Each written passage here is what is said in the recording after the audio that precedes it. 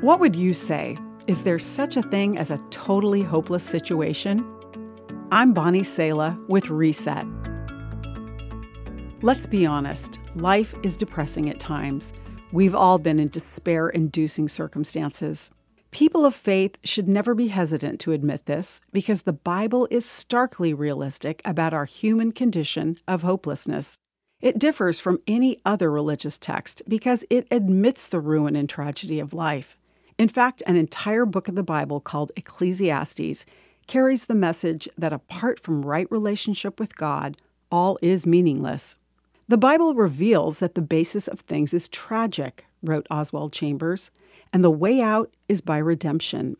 The Bible and the faith of the Christian addresses life as it is and says there is only one God, and his name is Jesus Christ.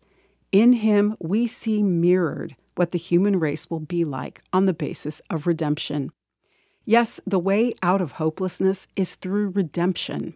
Jesus offered himself up to death in our place, so our lives aren't just temporary time passages. We've been redeemed from hopelessness.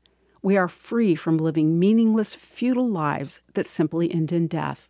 But we're here now, and Jesus said, here on earth you will have many trials and sorrows. But take heart, because I have overcome the world. And it's that word, because, that makes all the difference. Because of what he did, if you are a follower of Jesus, life is never truly hopeless. We can take heart. We have hope that goes far beyond this life. I'm Bonnie Sala with Reset. To hear this again, read or share this, or to find more resources like this, visit guidelines.org.